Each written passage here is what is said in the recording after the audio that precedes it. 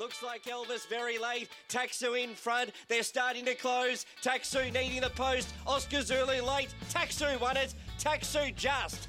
Taxu beat Oscar Zulu, who jumped up out of the ground but ran out of time. On Sky Sports Radio and Radio Tab, this is the Big Sports Breakfast Weekend. And welcome back to the show with Dino and Ray. That was Taxu winning the Civic Stakes, and his trainer Joe Pride is on the line. Joe, good morning. Yeah, good morning.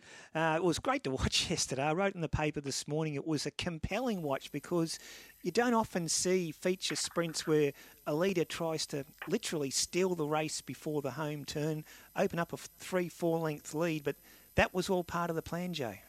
Yeah, look, he's a bold running sort of horse, and it's sort of hard to bring him undone actually, because even people know that that's the way we ride him. But if you're going to go up and take him on, it's at your own peril because he's going really quick, and it's sort of rare that you've got a horse you can actually do that with, because most horses, if you do go that quickly, they'll sort of fall in a hole. So he's a pretty talented horse, and he's very strong. Yeah. So it was good to see him get a stakes win yesterday. Yeah, no, he did a really good job, and I think he ticked another really important box yesterday, Joe, because the track got back into a good four, and I know there was a bit of a question mark on him because he is such a good wet tracker, but there he is scoring a career best on a surface we weren't sure if he'd handle that well.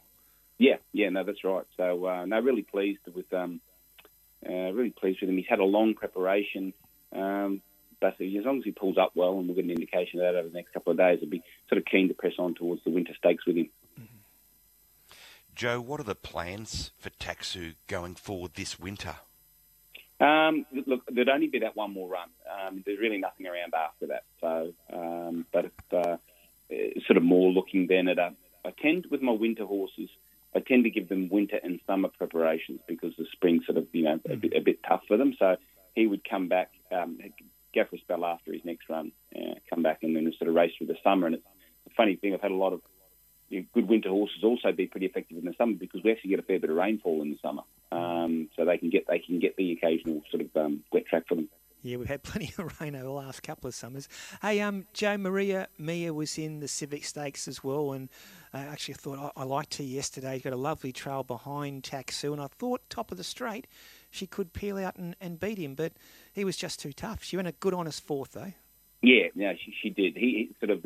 They're probably not the right two horses to have in the same race because they don't really help each other. Or sorry, he doesn't help her.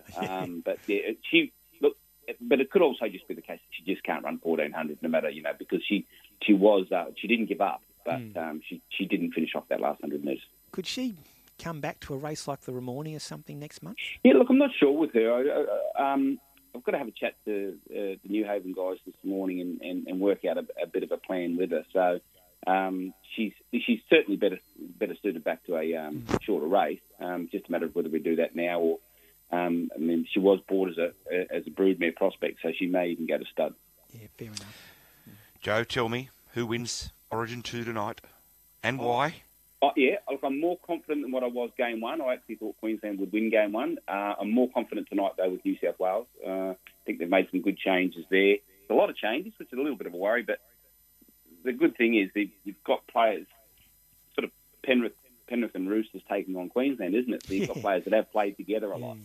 And I just hope we're paying Queensland enough respect to try and play basically a club side against them. I think we'll win tonight. I think we'll square it up. How do we stop Munster? Yeah, I don't know. He's pretty elusive, isn't he? He's a talented player, and he just seems to, like a lot of Queenslanders, he grows a foot taller when it comes to Origin time. Yeah, Gagai, Holmes, they're like that. They put on their Superman capes, don't they, when they play for Queensland. Hey, Joe, just one quick one on rugby league before we let you go. And we're discussing with Dino earlier about the potential location of a possible Bears franchise in the NRL, and there seems to be a real groundswell of support in Perth. You got any views on where the 18th team potentially should be? Yeah, look, it's tough. I've got to say, I don't like the competition being diluted. I'm not sure there's enough good players to go around now looking at some of the squads. I tend to think at some point it might be good to actually have two tiers. And I know teams wouldn't want to be in that second tier, but if you did have it, you could have a sort of promotion relegation thing happening, and it would be.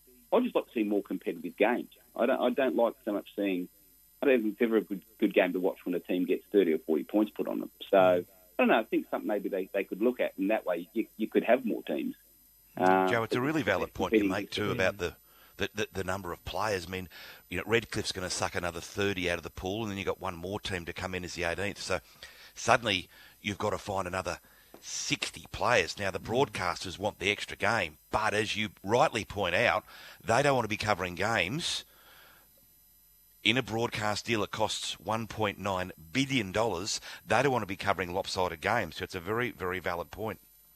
So if you did have those two tiers, like, I think it wouldn't worry me. I don't know how you sort of state those teams, but I would gladly watch it, and I think most supporters would. If my team was in the second one, I'd rather see them playing competitively every week against a team that's more on their level. That's just as enticing to watch as as any other game. So yeah, look, I'm not sure if you're sort of taking away the reputations of those teams by calling putting them in another tier. But I think the supporters of both clubs, all the clubs, would gladly watch the team. Yeah, it's interesting thoughts, Jay. But and it has been debate about promotion relegation in the last few days as well. So we might talk more about that later with Phil Buzz Rothfield. Hey, Joe, congratulations with Taxu yesterday, and good luck to the Blues tonight.